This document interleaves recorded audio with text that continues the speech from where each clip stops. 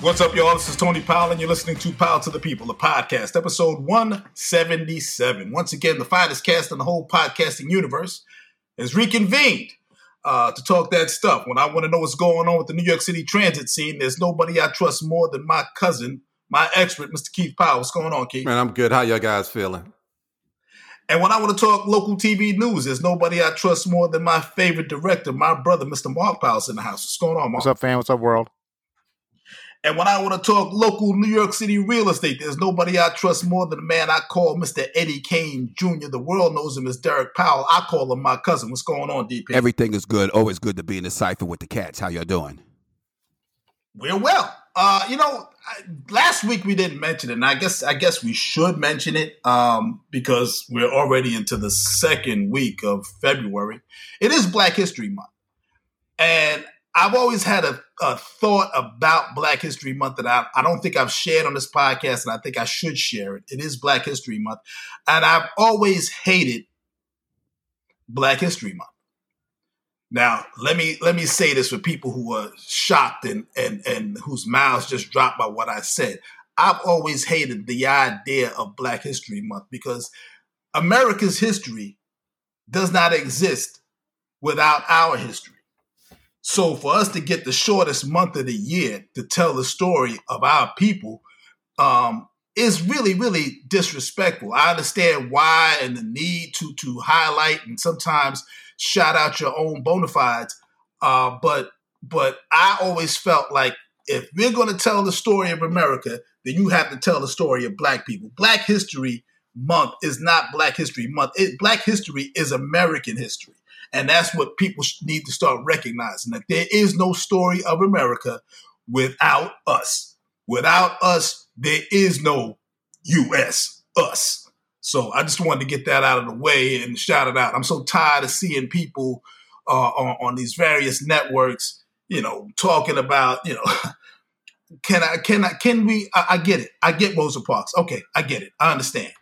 But there's more to us than Rosa Parks, refusing to get up on a bus in Montgomery. There's more to us than Martin Luther King. There's more to us than any other, overused, at this point, cliched historical Black figure. There's more to us than Obama. There's more to us than Michelle Obama, both Obamas. So I just wanted to get that out of the way. I don't know how y'all feel about it, but I wanted to say. Maybe that's the only Black people they know. Yeah, but that's my point, though.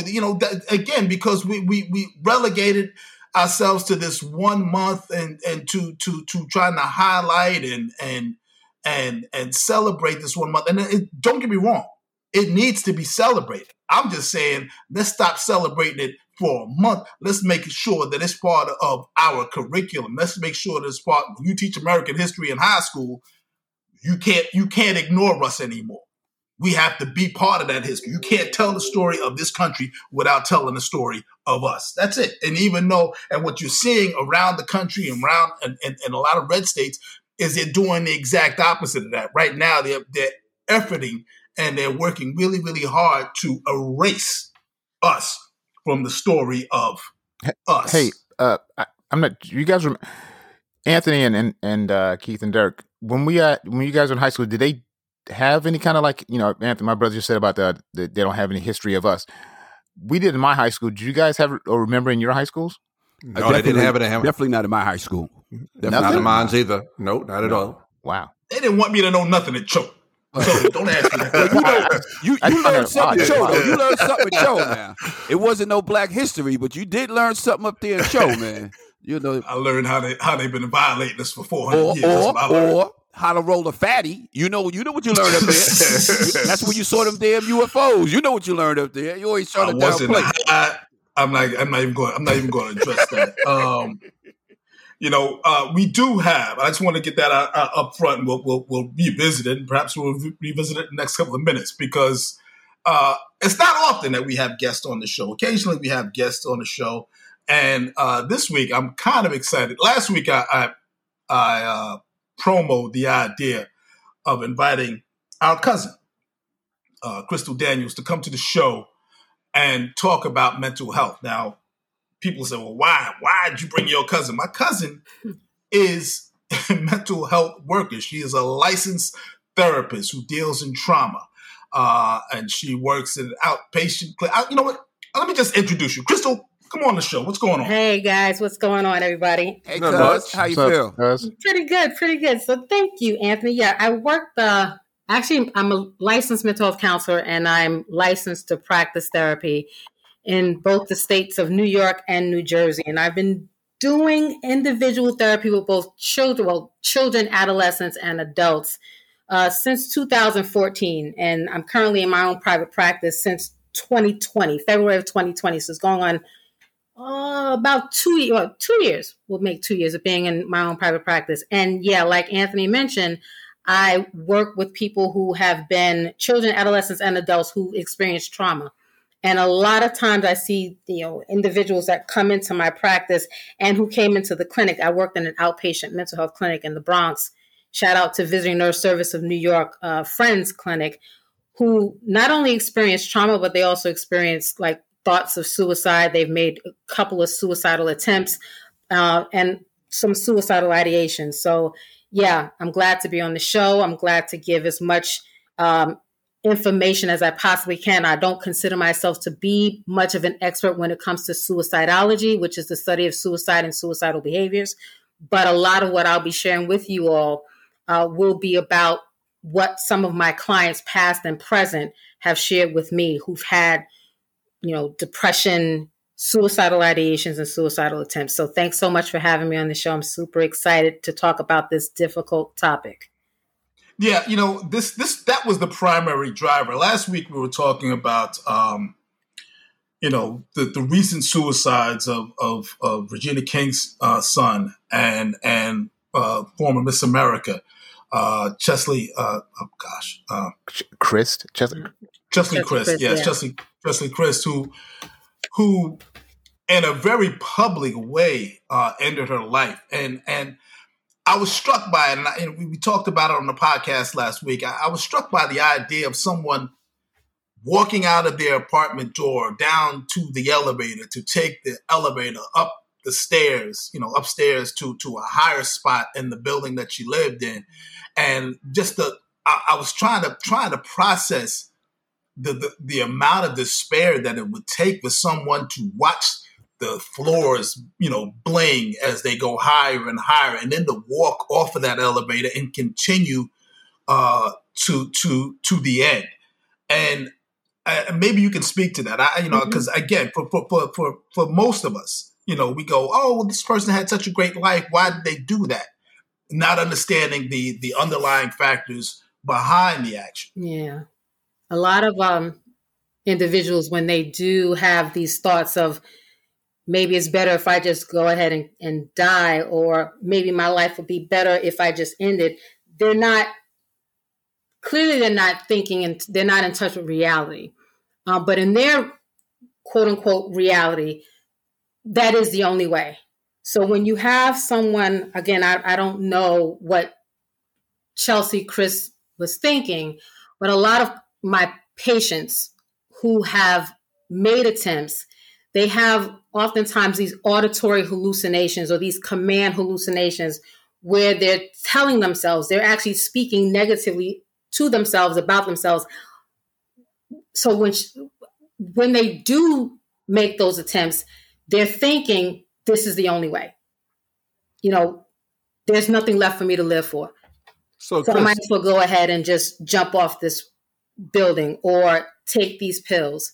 So it's a lot of negative thinking or hallucinations or command hallucinations that's telling them, which is usually themselves, talking to themselves, that this is the only thing that I need to do and this is the better option because there is no other option. Dying is better than living. So, Crystal, because living is too painful. Question I would like to ask you is the mind like cut off from the reality of which is really real to them at that point? Or the mind is just in a place that they just can't get out of their head? I would say the second one. The mind is at a point where they can't get out of their own head. They can't think rationally or realistically. One of the things that as a therapist, I use cognitive behavior therapy with my patients. And cognitive behavior therapy. Can you explain? Yep, cognitive behavior therapy just basically says if you can help a patient change how they think and how they view themselves and how they view the people around them, that will in turn minimize some of those negative feelings like sadness, despair, loneliness, and then in turn will increase more realistic or healthy behavior patterns. So if you have somebody that's in their head and they're thinking, I'm not good enough, or dying is better than living, then as a therapist who's trained in working with people who have suicidal thoughts and suicidal behaviors, or trained in working with people who are depressed, and you're coming from a cognitive behavior therapy perspective, and that's just one of several different treatment modalities that you can use, then as a CBT therapist, then you would help that person who's coming to you be able to pause and think, okay, maybe my life is not good right now, whatever their definition of good is, but it's not always as bad as I think it is. A lot of people who are struggling with suicidal thoughts, and again, I'm tying it to depression, but there's other reasons why people can, think dying is better than living. A lot of times they think in all or nothing thinking patterns. It's either all bad or it's all good. So helping those individuals, those patients from a cognitive behavior therapy perspective, become more in the middle, having that gray area. Yeah, it's bad right now, but it wasn't bad an hour ago, or it wasn't bad 2 hours ago, or even having them identify what was going on an hour ago or 2 hours ago that made you feel, or that makes you feel or think dying is better than living. So, Mark has a question. Yeah, Crystal. I know in the movies, a lot of times when they talk about, people, I guess you said auditory and visual hallucinations, they always show them like the person kind of looking up or looking odd. In your therapy sessions, have you seen people where there's a visual change in their face, like they're listening to something that's not you, or seeing something that's not you when you're physically there? Or is it more subtle where you're talking to them and they appear to be with you, but you have no idea that they're hearing other things? Or is it more, obvious to you, like, oh, wow, I can see this person has left this conversation? Yeah, for me, you can see in a person's nonverbal cues if there's something that's being talked about. And one of the things that in my practice, I like to use Zoom rather than talking to people over the phone, because you can't see their facial expressions when you're talking to them over the phone. So yes, there can be times, more times than not, where a person's demeanor, their facial expression might change depending on what you're talking about. So if you see that a person is looking down and they're looking sad, or a conversation is happening and all of a sudden their presentation changes, their facial expression change, then as a therapist, speaking personally, and those listeners out here, if you do have family members or friends who, this applies, you can point out, hey, I noticed when I said that, or when you said that, your facial expression changed. What's going on? Talk to me about that. So sometimes, even though the person, their facial presentation will at times change, the only way you'll know what's going on or what that person is thinking or what's in their head, or if some negative thought or auditory hallucination is happening, is if you ask. And sometimes it will show up in their change in their presentation or facial. That's it. Yeah, I'm glad you said that, because I was going to ask. I mean, as lay people, again, you're the professional, but as lay people, what you're really suggesting is that we're more mindful, because I mean, we're New Yorkers. I don't know how many times you walk down the street and you go, "Hey, how you doing?" and you don't really stop to listen to somebody telling you how they're doing. So I think in a lot of cases, we see people every day. And when we're talking and we're having conversations, but our minds are on to the next thing and not really observing. So you're saying that we need to be mindful when we're having conversations, or mindful of people's body cues, or mindful of those types of things to maybe to cut off or it would help, because one of the things that I oftentimes hear as the biggest taboo, biggest stigma, more so taboo, is if you ask somebody if they want to kill themselves, that might cause them to go out and do it. Reality is, if a person's going to kill themselves or die by suicide, they're going to go ahead and do it anyway. So asking someone, hey, are you okay? Hey, what's going on? Hey, I noticed that I haven't seen you around lately. And I remember you said that you were going through X, Y, and Z. And I'll tap into some of the things that, might be a cause of concern or to look for. I noticed that you've been going through X, Y, and Z. I haven't heard from you lately. Like, what's going on? How's you doing? Taking time to actually have conversations is something that can help allow a person who feels like dying is better than living feel like they have a connection with somebody. Because remember, when a person who is thinking about dying by suicide, they think it's just me. I'm all alone. Nobody cares. So when you have someone that, if somebody that you're close to, somebody that you're friends with, somebody you haven't seen, but and people will tell you what they're going through. The question is, are we really listening? That they're going through stuff and you haven't seen them in a while, or you haven't spoken to them, check in. Hey, how you doing? How's it going? I really want to know what's happening. And as the listener, you don't have to fix or save or rescue, because there are some resources out here. I know you guys mentioned last week the suicide hotline and suicide prevention lifeline.org. But yeah, bottom line, taking the time to actually connect with the person is what people who feel lonely feel like, or think that dying is better than living. They feel like they don't have anybody to talk to, like nobody cares, or that they are a burden. I had a patient tell me that last week, like, Crystal, I feel like I'm a burden sometimes, so I don't speak up. So allowing that person the opportunity to see that you're standing there and hear that you actually care, can make all the difference in the world. And asking, hey, do you want to die? I have one more question. I'm sorry, Chris. I saw you make a distinction. At least maybe I read it wrong. When you said kill themselves or die by suicide, is there a distinction in the clinical term, or are you just correcting a word? Well, I think within the last 3 years, we in the clinical world, we don't like to say commit suicide because it sounds more accusatory. So now we've changed the language to dying by suicide. Okay. And I got a question, Crystal. Now that we see that there are younger folks who are, and I want to use the right term, dying by suicide. I hope that's the right phrase. Mm-hmm. Have you run across cases where you're associating that with bullying? And if you do associate it with bullying, what are some of the warning signs a parent or a guardian could look out for so they can address that situation with the child? Yeah, it's a great question, Derek. So to piggyback off of what you all mentioned last week, social media and how everything now is right there in your face. Yes, bullying, cyberbullying, teenagers as well as adults comparing themselves to what they see on social media and thinking that this person has it better than me.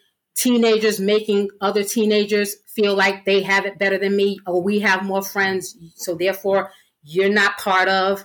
Again, that whole connection. Right. Yes, that can contribute to a person feeling like they would rather not be here because no one will miss them, or I'm a horrible person because all these people are bullying me and telling me I'm fat or I'm ugly or whatever. Again, going back to the negative thoughts, the negative beliefs, yes. Those negative beliefs through negative thoughts through bullying might contribute to a person dying by suicide. And I say might because not every person who gets bullied ends up dying by suicide, but it can contribute to a person feeling and thinking negatively about themselves, further increasing that and further increasing those auditory, hallucinations or command hallucinations. If these people are telling me this, then it must be true. So yeah, the bullying can contribute to a person possibly dying by suicide. The thing that a parent, and I'm thinking more so of adolescents, can do, if you see your child who, again, parents know their children. You see your children, you can see when your child's behaviors have changed. and it's all about paying attention. If a parent sees that their child is no longer interested in doing the things that they used to be interested in doing, if the child is in their room a lot, the child's eating habits have changed, the child is not socializing, or child / adolescent, not socializing. And this can apply to adults too. Those are the times to step in and say, hey, what's going on? Hey, I noticed that, you're in your room a lot. Now, being in a room is not necessarily a cause for concern when it comes to adolescents completely, as it pertains to suicide, because adolescents also like that independence. So they want to have that separateness. But if you notice as a parent of a teenager, of a child, or even as an adult who has an adult friend, that person is not doing things that they used to do. They're not communicating. They're not talking. They're just not being themselves. And you know what that person's behaviors was that has changed. Speak up about it. Ask those questions. Crystal, you don't have to tell Derek that was a great question. He thinks all his questions are great, so you don't have to make it hard for us to deal with him later on. Now, I'm glad you're experiencing the hatred that comes my way. And all I did was ask a question. It doesn't matter where it comes from. Now we got to deal with this cat for the next episode with some of how great his questions are. Well, listen, Crystal. Look, I know you have to go. I know you have to run. Tell the audience. And you never know who you're going to reach. Tell the audience how they can A, reach you, and B, if they're in crisis or if they sense somebody else is in crisis, what they can do. Yep. So if you want to reach me, I can be reached at 917-300-8645. Or you can reach me by way of email at cdaniels@therapist.net. You can send me whatever questions, or you can text me at that number I gave, 917-300-8645. Send me a text. I'm quick to respond to a text, as well as email, cdaniels@therapist.net. The other way people can reach out for help or for more questions is, I know we talk about social media being like a curse, but social media can also be a blessing. So you have organizations like NAMI, which is the National Alliance on Mental Illness. They are great. They have a plethora of information. If you are not sure, if you have a family member who's going through something, you can reach out to NAMI. NAMI is a national organization. They have a huge chapter here in New York City. I'm a member. I'm one of several ambassadors at NAMI. You can reach out to them if you have any questions or concerns, or you're not sure about something. Social media also have support groups. So for those people who are out here who are depressed and you're not sure who to talk to, you can go on Facebook. And Facebook has, just do a search for support groups for depressed people, support group for anxiety, whatever the mental illness is. There are some Facebook pages that are there that can provide you with a plethora of information along with NAMI, or if you choose to contact me by way of email or text, you can get that information as well. And then, as I believe Mark mentioned last week, there's the suicide prevention hotline at 800-273-8255. And here's my other favorite. You can also text the word HOME, HOME, to 741741. There's a crisis counselor on the other end of that phone that you can text whatever your problems are, whatever your concerns are, if you just feel like dying is better than living, or that is too difficult for you to get up in the morning. And you'll have somebody there that'll talk to you and help you and walk you through it, and then link you to the appropriate mental health organization or professional accordingly.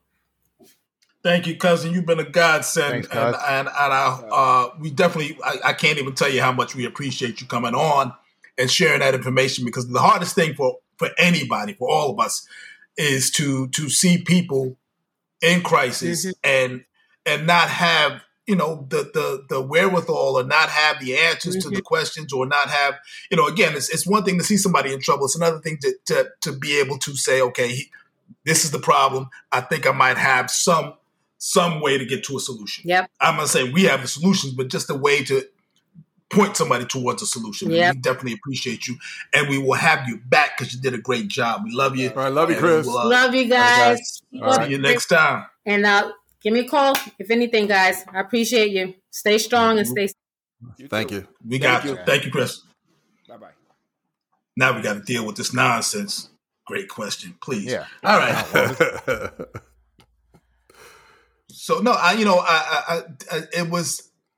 I don't know about y'all, but I learned. I'm today's years old when I learned half of this stuff. I didn't know anything about NAMI. I didn't know that you could. Yeah, that you could text home to was it 741? Yeah. And these things have been out there. We always talk about like mental health and mental health crises, and that's when we see people. We always see people in crisis. We see this young woman, Justine Chris, in crisis.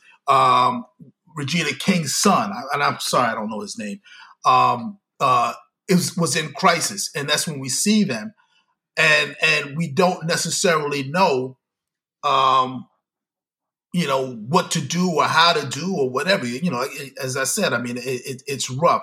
Again, let me just repeat those numbers that Crystal just gave out. The number is 817, or is it 917, Mark? It's 9. Hold on, let me just. 917-300-8645. I thought it was 817. My mistake. I thought it was 8, but maybe I'm wrong. And for the suicide prevention hotline, the number is 800-273-8255. So again, I don't know who's listening, but if you know somebody that's having a hard time, this is what's great about a podcast. All you got to do is hit the rewind button, and the number will come back up again when I say it. So, that's how we got to go.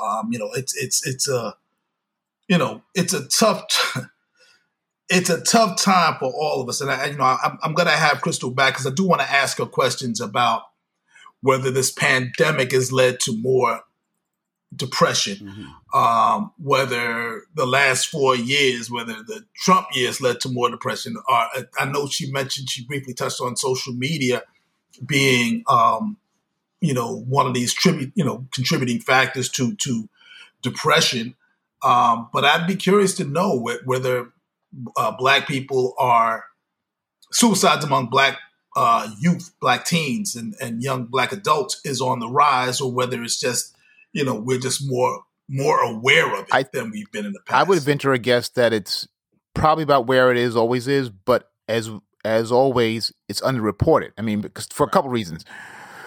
Obviously, the people in the newsrooms don't often reflect, I guess, their neighborhoods they're serving.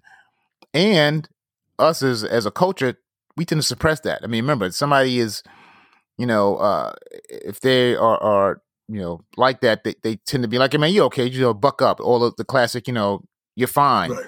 Instead of just saying, hey, man, maybe somebody's going through it right now. We don't do that. I mean, we just think in our lifetime, we're in our 50s and some of us are a little higher.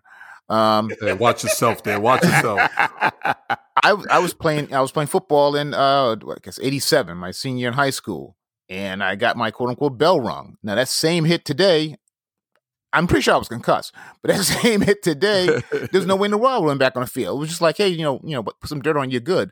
So we're slowly as a society coming along, as a society as a whole, but as a culture, as a group, as an ethnic group, a race, we're still behind because of two things. Probably first and foremost, we've been taught that, and also we don't trust a lot of people. We tend to not trust somebody who says, "Hey, I'm here to help you." Okay, what do you want? I mean, and then you add that to the four of us being New Yorkers. It's like, I don't trust anybody. Like, yeah, how you doing? What do you want? It's like that kind of deal. So it's a lot of layers, but it's probably an amalgamation of all those things. The unreporting, the culture, the statistics, the macho-ness, and all those things. So you're probably like thinking it's not as bad as it is, but it's nowhere near as good as we would hope it to be. Yeah, I'm a big. I was going to say that's a very good point. Not great, Mark, but a good point. But it's like a label. You know what? We we as our race, if you were to say that, back in the day, you got some sort of mental health issue, people would look at you a little differently. It's like, is this person supposed to be getting on the bus at 3:00? The little short bus that, the jokes that went along. Yeah. Remember, those are the jokes that went along with it. And it wasn't a good look. So people kind of kept it in. But now that you're able to talk about it and you're not looked upon as being somebody who's not normal, but this is what happens to people, that's the only way you can get better. But in our communities, forever, it always has been frowned upon. It's always been frowned upon. And that's why it's good when the athletes started saying things, because it makes it easier. Like, DeMar DeRozan saying something, Kevin Love saying something, Simone Biles. I'm not that odd. I'm not quote unquote. I'm not that crazy, because they're doing the same thing or feeling the same ways I might be feeling. Exactly. Yeah. What were you gonna say, Keith? I came across this article I just looked up when you was talking about suicide among the Black youth, and they had here since 2003 and 2017, suicide has rose in this particular group, especially among Black girls. And it shows that they had 1,810 Black youth between the ages of 5 and 17 who died by suicide. You said 2003 to 2017? Yes. You know what that is? You know what that coincides with? Social media age. Yep. Social media, smartphones and social media. Yeah, I mean, so the cyberbullying and all that stuff you're talking about. Derek said it perfectly last week, and I hate to say that he said it perfectly, but he said it well. He said it pretty good. Give a relatively decent point. You know what is amazing? When this is over, somebody's going to get a good talking to, and it ain't going to be me. Because I can hear right now, I told you to rein him in. And now you go and bring family on and empower him? Oh, my God. That macaroni going to be cold tonight, baby. And you think about our kids, broken homes, school bullying, social media bullying, and they really have no grandparents or to turn to, or maybe siblings or even parents. And who are they talking to? They're talking to other people, and then they start talking to themselves, as Crystal said. And once you start talking to yourself and you're answering yourself as a second party, it does not get better. Well, she's. I mean, you touched upon what her specialty is. Crystal Daniel's specialty is trauma, and trauma takes many, many forms. I mean, we all, obvious trauma. Somebody's been in combat. Obvious trauma. Somebody's been assaulted or attacked. Obvious trauma. Somebody's lost a loved one in a tragic, accident or situation. Those are obvious things, but there's so many more subtle layers of trauma where kids who don't have maybe they don't have food security. Mm-hmm. Maybe they don't know where their next meal is coming from. Maybe they don't have a housing security. I mean, you can speak to this, Derek. I mean, where you don't know whether you're going to be, with a roof over your head tonight or out in the street. Those are all traumatic events that happen on a daily basis, on a regular basis. And, I'm sure for people who are in situations that are abusive, we talked about it a couple of years ago. This pandemic did not help that situation. No. If you're a child stuck with an abusive parent, you were stuck in the house with that abusive parent for 18 months. If you're the spouse or the girlfriend of an abuser, you were stuck with that person dealing with their nonsense for 18 months. And so, all of us, we were talking about, doing the mental health check-ins. I remember when we were on lockdown, occasionally we would text each other, just a mental health check. How you doing? And everybody would, on our group chat, everybody would, chime in. I'm good. I'm not good. I'm good. So at least, the idea that there's a world outside of your own head was that was the intent. But I realized, from listening to Crystal today that there's so much. I mean, I know it sounds obvious, but it's not obvious in practice. You know what I mean? I mean, yeah, we kind of mentally, intellectually know we should be more mindful, but as I said, I don't know how many times I walk down the street and, I'll walk in the building and talk to somebody, hey, how you doing? And they go, hey, I'm good. And you keep it moving. I don't even wait to hear it sometimes. Response, because we're in a rush. We're in a rush. Moving, And sad to say, it could be that we really we think the answer is going to be, I'm okay. And if it's not okay, we're already down the subway, we're already swiping our Metro card because we didn't take the time out because of what we're used to. And the lack, and Mark said it, and we don't trust people. From New York, you just don't, it's hard. But we gotta get out of it, that mind frame with the way things are going, because there's so many people who just want a voice, somebody to listen to. And then, we looking, and if you're going to stop, you can't be looking at your watch like, when they going to wrap this up, because I've been guilty of that. That's why I'm saying, like, I know I hear you, man, but I got to go. If you're going to be, patient and be sincere with what they tell you. Because you could be the person who just, got them off that ledge for that moment. Mm-hmm. And I think that that's a great statement, Derek. Well, you're welcome again. You're pushing this. You're pushing the envelope. No, because it's true. I mean, you don't know where you're gonna pop up in somebody's life story. You don't know whether you're gonna pop up at the end or in the beginning, or in the change of a chapter. You don't know. And sometimes, I guess we all need to pay more attention to other people's life stories. I guess, part of the problem of stress for, people who are working, who are grinding, is that when you're grinding and you're hustling, it's hard to be open to other people's difficulties. It just is. I mean, you that's we're in many ways overwhelmed, and so sometimes just to be open to that until maybe you see it in somebody that's really close to you, then you can kind of address it. But that second tier of people, or that third tier of peripheral people, sometimes you just miss it. It's unfortunate. As I said, it's Black History Month, and there is some Black history I'd like to talk about. I'd definitely like to talk about because it's being made as we speak.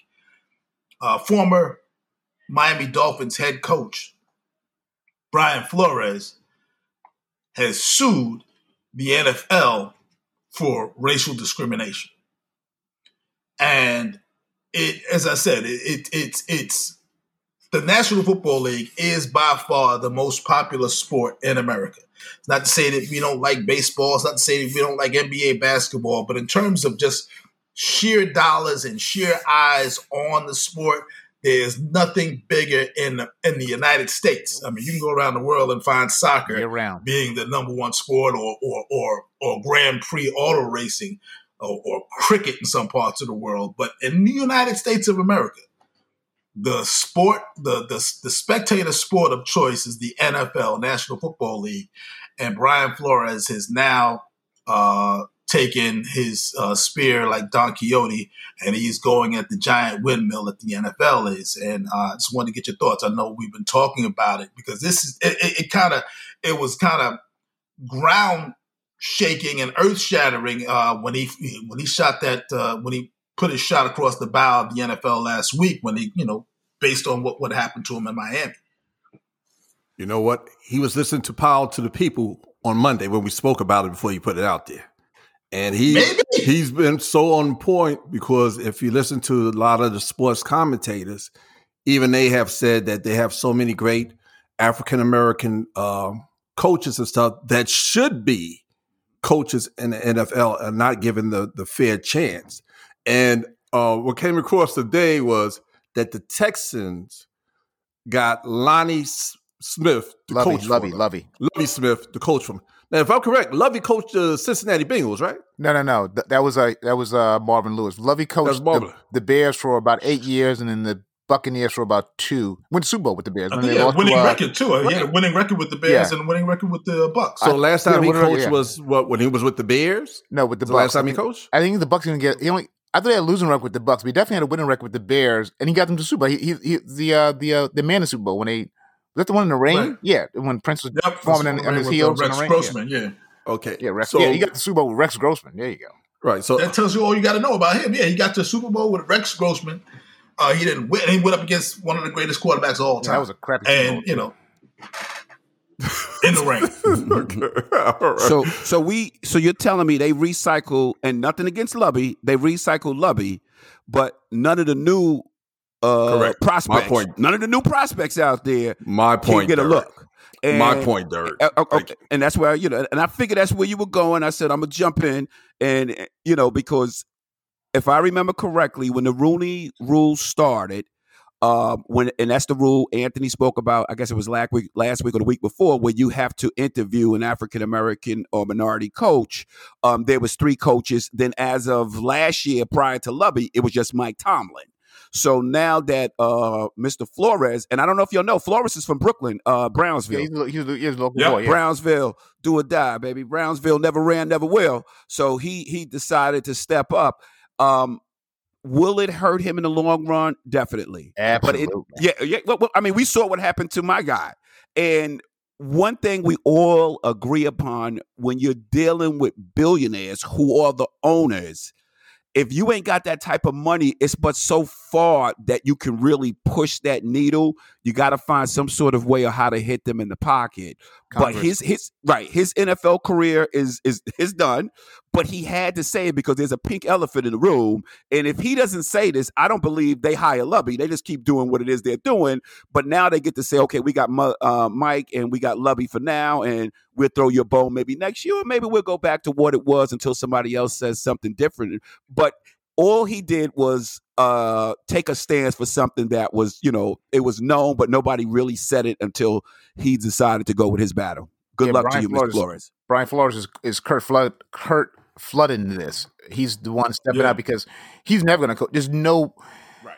Even if put it this way, even if an owner thought this guy should be my coach, he would have to be a pillar or some kind of juggernaut to look at the other 31 owners, because they'll go, man, you hired this guy. He's suing us. You're part of the us. So he's suing us. So that he's never going to get hired again. What I hope happens for him, because I hope he makes enough money off the settlement, because they're not going to go to trial. The NFL is not going to trial, because you go to trial, then you bring in discovery. You bring in the possibility of Congress want to look at your antitrust clauses and all those things, of the fact they have a monopoly. You don't want all that deal. So you'll probably have a settlement, because the NFL, and they got great lawyers, although his lawyers will be pretty good too, but they have really good lawyers. It'll be a settlement. It'll be unsealed, so you'll never know the amount. But what the real goal is, that there won't be another Brian Flores, or better yet, when Lovey gets hired, the next Lovey gets hired, will be like, okay, such and such got hired again. Because if Lovey Smith gets hired, if this becomes official, he'll be the first black head coach to be hired 3 times. That's never happened before. You've had, guys been fired and then hired again, but never, quote unquote, never a 3-time loser. And we've seen many 3-time losers on the other side. So if he does this, he's sort of like breaking ground in the fact that he was hired 3 times. So hopefully it will become to the point where we don't even think about like, oh, such and such got hired or such and such got fired, and it doesn't raise the bar. Just, you think about it. In the NBA, we don't even think about whether the coach is black or white. It's like, can he coach or not? That's the only criteria. And that's what should be the criteria of that's why we like sports, because ideally it's merit based. You can play, you can't play. That's it. We don't care that Luka's white, but that boy can ball. That's the only criteria is Luka's that guy is a player. We knew Larry Bird. He was a player. He wasn't a good white player. Larry Bird was a player. So that's the criteria. So hopefully in the NFL it gets to that point where you don't care what the coach is, just can they coach? Are they a good coach? That's it. Because the same thing, that's the rule that happens in basketball. So hopefully that rule eventually, or that feeling or that sense applies at some point in the near future in the NFL. Yeah, I understand that, Mark. But, as Dirk said, you have billionaires that own these clubs. And they're old billionaires, like old money. And they don't like a change like that coming into their existence. And that's what that basically is. They can deal with their kind, but for something new to come in and they have to deal with how they talk to them, or you can't talk to me that way because I'm the owner or whatever, and you're trying to get your team right, it creates a real problem. So they can deal with theirs, but they can't deal with something that's different from what they have been doing all their life. Well, what I like about this particular suit, I'm going to piggyback on something you said, Keith. The fact that they brought Lovie Smith in, and God bless. I like Lovie Smith, but Lovie Smith was not. I don't get the impression he wasn't even in the talks. I don't think he wasn't. I don't think he was necessarily looking for a job. Did he interview? The guys we're talking about. He was on your staff. He was on Texan staff, I thought. Oh, he's on the. Oh, he is. Yeah. As what? I think. I'm gonna look it up. I thought he was a D coordinator. I'll look it up. So if one black man to hire another black man. Yeah, exactly. You already had a black coach, Cully, who had those kids playing for him. They played for him really, really well. As for the money that these billionaires have, Derek, Mark may be right. It may not ever see the light of day. All they got to do is at the winter meetings, pass the hat around. Because if they're all throwing about $20 million apiece, they find that money in their sofa. They throwing $20 million a piece times 32. Brian Flores ain't never got to work again. His kids will never have to work again. He'll be set. Yeah. But that's not the point. I think what's starting to happen, what made this lawsuit so, to me, historic, is that now Brian Flores is alleging that the owner of the Dolphins that's the real offered thing. to pay him. Offered to pay him to lose. And then Hugh Jackson, who's the former coach of the the Browns, said that their owner offered him money, to lose, or offered an incentive package for him to not win. So that affects the integrity of the game. The reason why we have all of the, right now in New York, you got FanDuel, you got sports betting all over the country pretty much. For the longest time, there's been an injury report that was mandatory so that, guys couldn't make money on inside information about who's hurt, who's not hurt. This is big time. This goes to the integrity of the game. What if end of the season and somebody's got a chance to get into the playoffs, to get to the Super Bowl, and they're facing the Dolphins or they're facing the Browns, and those teams' coaches have been paid off and told to lose the game, or put lineups in there that are definitely going to lose the game. That affects who wins. That affects who goes. That affects everything. It's a house of cards that comes tumbling down. And remember, when Bill Belichick got caught cheating, what'd they do? They burned the tapes. They said, okay, fine, we're gonna get the highest penalty we've ever given him, and he and Robert Kraft, and this will never be visited again. And they burned everything. They made sure that stuff never saw the light of day, because apparently, if you have to burn the tapes, that means it was so egregious that it really brought into play the integrity of the game. Mm-hmm. Because the St. Louis Rams at the time, since they're back in the Super Bowl, but the St. Louis Rams at the time said when they were on the field, every time they called a play out, they said that the Patriots were calling the plays out before they got them out their mouth, before Kurt Warner could finish it. And Lovie was the D coordinator. He was the defensive coordinator this year for the Texans, so they just bumped him up. Oh, okay. So all right, so he got bumped up. They fired a black man to hire a black man, and they still can't keep their black quarterback. Because there's some bullshit because of the racism that's going on in the organization. But nobody wants to talk about that. No, I think we would hope that the reason that he's suing is the reason that things change. But the reason things will change is one of two things. Like I said, Congress gets into it, or more likely, when you have all those betting apps say, listen, wait, I'm giving you this money, I'm licensing you this money, and this game's not on the up and up, you better do something. And that's when things will start really changing, when the pockets change, because the perceptions, the NFL's lived with perceptions for years of negative perceptions, rapists and murderers and everything else, and they just kind of, wash right through it. They don't really have a problem with that. But money, they don't mess with their money. Billionaires want what? They want more billions. They don't want less billions. Well, that's the thing. Right now, as you just pointed out, like I said, all the big time gambling money. Everybody's an MGM, Caesars. All the the DraftKings, FanDuel, and a million other different online betting apps that allow for sports gambling is taking place, especially like, and now that you got New York on board, and I think you got LA, you have these major metropolises with millions and millions of potential gamblers. That's big time money, and they're paying. Man, these like you said, every time you watch an NFL game, I'm so tired of seeing JB Smoove. Oh my god! I'm not mad at JB getting that money, but the whole point of those commercials is because they're trying to get you to gamble. That's what they want you to do. They got everybody. Jamie Foxx has got one. That's right. That he's hosting. The manager and the JB Smoove. Yeah, it's crazy. It's so this is a big time move. It's a big baller move, and I can't wait. I hope he doesn't settle. Believe me, like I said, they're passing the hat right now. Them big. He's gonna have to settle. I believe he's gonna. I mean, I don't want him to, because I like to see the show of what would happen, but he has two lawyers. They got what?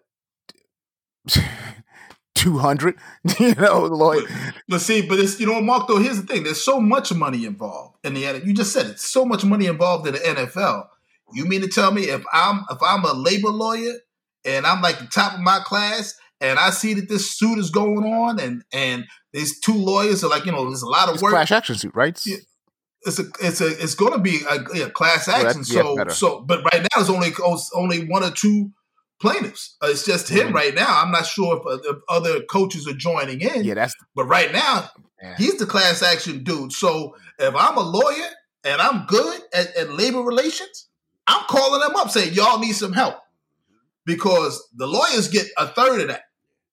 Yeah, I'm gonna be all up in that $1 billion. I think that definitely settle out.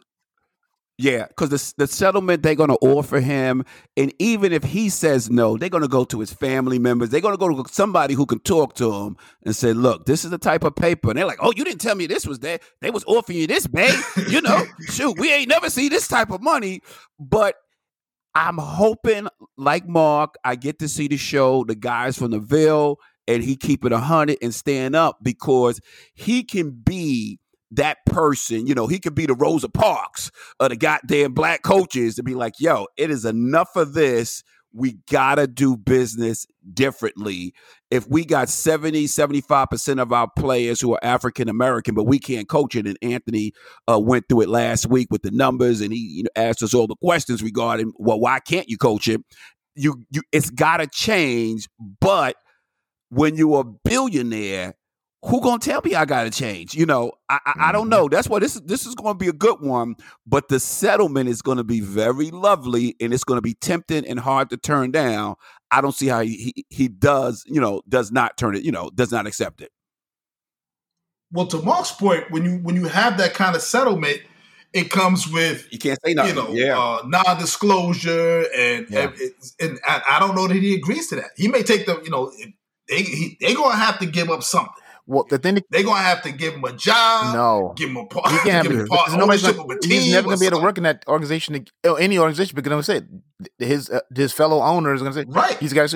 But the thing you kept hearing, I kept hearing from guys like Peter King and other people who are insiders, is that this is not like a regular dude. They kept saying the word. He's very principled. So I'm hoping, from my standpoint, I'm hoping that it goes to trial, because I want to see the show. But if I'm Brian Flores and I know I'm never going to work again, and that's, people say, oh, so you're never going to work again. If you something he said in the interview, I'm gifted to do this. I'm gifted to coach it. He loves it. So yeah, you can give him X amount of dollars, say $100 million, and that's right. Generational times X change. But we talked earlier in the first half hour of the show, mental health. Yeah. He may have all this money and be miserable because he can't do what he wants to do for reasons that have nothing to do with his ability, has things to do with ignorance. So yeah, he sit there in his $1 million bank account and just be like, this sucks. This is horrible. I'd rather make my 6 figures and be out there working 44-hour days, than sitting here with this millions and millions and millions and not being able to do what I love to do. So that's the part that I'm pretty sure he's going to have to set up, because I'm pretty sure he's, family and what. At a certain point, you got to be able to pay some bills, but he may have to be on the standpoint of like, yeah, I'm going to settle because that's the most logical thing to do, but it's not what I want to do. What I want to do is coach. I wouldn't be here if you guys would just act right. Well, Mark, I look at if he's true to this, what his suit is and what the game is really about, he will not just settle for the money, because you got to have a change. You can take the money, but it's not going to change the circumstances. Same thing when we look at Kaepernick, how he stood up. They offer him money, whatever, but he did not change his stance for what he believed in. If you believe in this wholeheartedly and you're willing to go down with this, and like you said, we'll take this to court. We'll let the system decide how this should be played out. But it's not. If you're true to the game, this is a civil suit. It's not the suit. If you're just in for the suit to get some money, you're still not helping nobody else. It's just a suit. That's all it is. But if you're really in it, you got to stay in it. Yeah, he's suing for he's suing for damages. So it's personal. He's not suing for because you want somebody to go to jail for robbing him. He's I understand that. So he has to at some point when all these things, but they're not going to go to trial next week. This is the NFL. They're going to string this out forever and ever and ever. And they're going to keep coming to his lawyer. Listen, hey, how much shut him up? How much shut him up? How much shut him up? And at a certain point, if there's a Mrs. Flores, she's going to say, listen, you know what? This is taking it's going to start taking a toll on him. This is, we're sitting here going, yeah, I want you to do it because I have no skin in the game. I don't have to sit there and listen to my lawyer, my wife, have my passion taken away. But I don't know if he can. I hope he can, and I hope he comes out double-edged, like Keith said. I hope he gets the money that he deserves, and in some kind of way still finds a way to still be in football. Right. Whether it's, the NFL will be done, but maybe college, maybe he opens, lack of a better word, an academy. He's a coaching guru or something like that. But I think what he wants to do and what he's worked all his life to do is do this on this level, and that's going to be stripped from him because no one's going to have the balls to say, you know what? I don't care what he's doing. He got jobbed. I have an opening. This guy can coach. I'm taking him. I don't think the owners are that strong. I'm not so sure Derek is wrong when he said, talk about the personality and this guy is from Brownsville. He from Brownsville, Brooklyn. For people who are listening around the country who don't understand what I just said about this part of Brooklyn, I'll tell you who else is from Brooklyn. Brownsville, Brooklyn. Mike Tyson. It's different over there. That's the kind of mentality you have to have to grow up and survive. Brian Flores is not some kid. This is not the new Brownsville. This is Brownsville from back in the day. Exactly. So this is not some punk that you're just going to roll over. This is the same guy that told, I guess the guy's name is Ross, for the Dolphins. Stephen Ross, and Stephen Ross, yes. He told him, nah, man, I'm not doing that. He told him, no, I ain't coming into your boat to talk to Tom Brady. That's tampering. I'm not engaged in none of your nonsense. I'm not doing it. This is the guy that came out and stood up for Kaepernick when Kaepernick was being blackballed. He mentioned the fact that he talked about Black lives and everything else. So this is a different dude. You mentioned Curt Flood, Mark. This is a certain kind of makeup for these guys. And I'm not saying Kaepernick is any punk. Kaepernick, they shit on Colin Kaepernick. If the money is to believe, he only got about $10 million. I thought Colin got enough to retire and not have to worry about football no more. Something he loves. He only got about, I think and got $10 million, and I think he split it with what's his face, Reed, right? So the two of them got that money. Yeah. So I get the impression that Brian Flores, if he came from Brownsville, he's already thrifty. This is a guy that grew up. Hey, I got a lot of friends in the Ville. I got a lot of friends in the Ville. Watch that. I got a lot of friends in the Ville. I'm just saying. You grew up in the struggle. You're not loose with your dollars. Not at all. This is the guy that got up out of the hood, got his life together, went to college, did the right things. And I'm sure he came up the hard way. So I'm just saying he's built different. Definitely. And I'm not so sure that the NFL is prepared for this kind of brother. There's a lot of guys. Yeah, I just think there's a lot of guys out there that would, notice.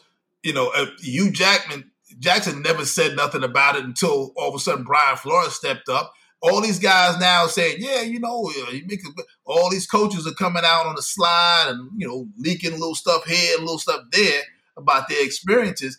This dude just said, you know what? I ain't getting no job. F y'all, I'm taking you to court. And there was jobs available. It wasn't like he was done. There was jobs available still. He was like, nah, kill all that noise. I'm not going to no more bogus interviews. I'm not playing with you. This is real talk, and we're going at it. So, I guess we'll see. I mean, I'm sure you're right, Mark, in the sense that the NFL can't afford to have the discovery that's going to come with this thing. They definitely can't afford to have the impropriety of guys fixing and throwing games. They're already now talking about maybe the NFL needs to go to a lottery system so that, guys don't tank at the end or whatever. But if it happened to them, and think about these habitually bad teams, Cleveland. The Dolphins haven't been habitually bad, but they haven't been playoff worthy in a while. But certainly like the Browns, I can only imagine. I'm sure the Bucks maybe at one point. I'm not sure how they get down. I'm not casting any aspersions. I'm just saying that there are probably teams outside of these two that have been mentioned that have dealt with the same kind of foolishness, and they're willing to sacrifice a black coach because as Derek said, we don't maybe you made the point, Mark. Maybe you made a great point, Mark, when you said Lovie Smith will be the first coach that's been hired by 3 teams. Great point. Exactly. I mean, is it really? I mean, they know it's coming from his brother. Is it really? What? I'll go with that. Okay, cool. But I'm just saying. I mean, it's the possibility of a black coach getting a second or third chance are very rare. Unlikely. Agreed. Unlikely, and white coaches get recycled to death. One thing I will say, Dungy. Yep, Tony Dungy. One thing I wanted to say because we was talking about teams tanking it. No, Lovey, Dungy and Lovey. One team that didn't tank it last year was I guess it's your favorite supervisor, the New York Jets, when they should have lost that game to get that quarterback. They would have won the goddamn. I said, well, they ain't cheating. No, they're just special ed. That's what they are. Yeah, the one time you needed them to lose, they go out and won the goddamn game. I'm like, okay, there goes your future. But it wasn't like they stumbled into it, but they actually won it outright. Oh, here's the list: Dungy, that's what I'm saying. That's Lovie Smith, and Caldwell. That's the list. Three coaches that we got. Dungy, who've got fired and got hired another job. Dungy, Lovie Smith, and Caldwell. Only 3. If there's somebody else I'm missing, those are the ones off the top of my head. If I'm missing somebody else, because obviously Dungy was Tampa, then Colts. Lovey was Bears, Bucks, and then now Texans. Caldwell was Colts and Detroit. Which Detroit's not a real NFL team, but they have the logo and the shield, so I guess we got to go with that. On that note, Jacksonville just hired Doug Peterson, who left the Eagles. He was on out of the league for a year. No, he just got hired. Just about a year. But here's the thing. Got a job. But here's the thing about that one, and I do respect. Was a boy Leftwich for Leftwich. The GM of that team is Trent Baalke. Trent Baalke is a horrible GM. So if you're a Leftwich, you go listen. That's the thing people with in particular for the NFL versus like say NBA. You get a horrible GM. You might as well just not have the job because he's going to ruin you anyway. He's going to take you down. He's going to fire you and then soil your ass, Hugh Jackson, and soil your name. You'll never get another job. This guy Baalke has hired, I think, two of his last 3 coaches have given him a year on the job. Right. No, this will be his 4th coach in I think 4 years. So if I'm Leftwich, I'm going. Yeah, I know I got what's the boy down there, Trevor Lawrence, but the GM is a piece of work. So why would I put my name and be attached to this guy when he'll have a whim and next thing you know I'm gone. And then suddenly I can't coach. But meanwhile, he can GM. But that's the thing, though. See, a guy when rumor mill goes around, what's his face? The former coach of the Saints, Sean Payton. Payton, yeah. Sean Payton. It's assumed that when he goes, he's going to have control, right? Because he's Sean Payton, he's going to have control. Byron Leftwich has got uber credentials. He got the same credentials that Doug Peterson got. He got a Super Bowl ring. Where? He coached the Super Bowl offense. So and played in the league and started in the league. Unlike Doug Peterson, he was a starter. Doug Peterson held a clipboard. Byron Leftwich was a starter for Jacksonville and was a decent player on a lousy team. And he played for the Steelers. So, but when he played for it was a wrap when he went there. But I'm just saying he was a decent player on a lousy team. He certainly has done his paid his dues. He's learned under a great offensive mind and Bruce Arians. Bruce Arians is saying, "Yo, this guy, y'all need to hire." So I'm just saying, they got Doug Peterson, but if it was anybody else, and I think that's what Byron was feeling. He was feeling like, "Hey, wait a second, I'm Byron Leftwich. Y'all know my resume. I should be able to ask you to get somebody like Mark said, other than Trent Baalke, who's clearly not good at football." Yeah, but same, Baalke's the one hiring, so you'd have to go back to Shah Khan. That's the Shah Khan may be like the owner of oh my gosh, the horrible owner of the Kings, Sacramento Kings, where he's just a bad owner, so he hires bad people and make bad decisions. Meanwhile, it's like, listen, and if I'm Leftwich, I stayed because another thing. But think about Leftwich. Arians went and got Leftwich off the golf course. Sorry, we're running over time. Went and got. He didn't want to do it. Leftwich was like, I got plenty of money. I'm fine hitting these golf. But he's like, no, man, you should be doing this. You're good at this. So got him off the golf course, convinced him to be a coach. So Leftwich probably said, you know what? Why am I going to go to Jacksonville and deal with that piece of work when you figure Arians stay in Tampa and wait it out? Arians maybe another 2 years, and not like Leftwich is a 70-year-old man. Is he 40? He's probably is younger than Brady, right? It's got to be. Yeah, it might be. So he's probably like, I like it down here. Wait, Arians go. He'll just grandfather me in, and I'll have my own team, my own situation with good ownership. That's another thing with Tampa. Those owners, the Glazers, or good ownership. Jacksonville isn't.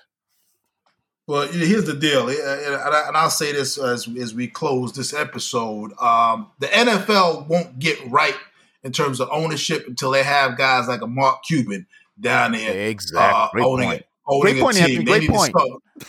Yeah, that's a great point. Great point. Very great. Excellent. Great point. Steve had no great point. Oh my goodness. That's what they need. They need some NBA type owners to be in the league, and certainly there are enough Magic Johnson ownership type groups that could certainly find a way, or LeBron James can find a way, or Clutch Sports can find a way to come up with the money to be an ownership group. That's what they need to do, because if this guy Ross is paying people to lose, and if that fool out there in Cleveland is paying people to lose, they need to lose their franchise, period. So that means there's 2 franchises that should be available in the foreseeable future. It's coming up. If you guys have not subscribed to Power to the People, I don't know what you're waiting for. Today was a great day because, again, we're tackling the issues that need to be tackled. Mental health and sports. I don't know how the two go together. Maybe they go together. Maybe they're made together. So you make sure you subscribe to Power to the People. Anywhere you get your podcast, you can find us.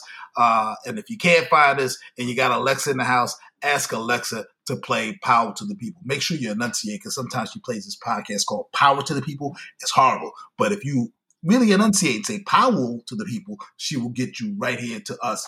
Or you can find us on social media. You can go to Facebook and just hit the action button and play the latest episode of Power to the People on Facebook. Or you can follow us on Twitter at Power to the Peeps, POWELL, the number 2, the letters DAPEEPS, Power to the Peeps on Twitter. You can find us all on Instagram. And you can find us next week when we come back and talk that stuff, because this topic is not over. Believe me when I say it. Peace. Peace.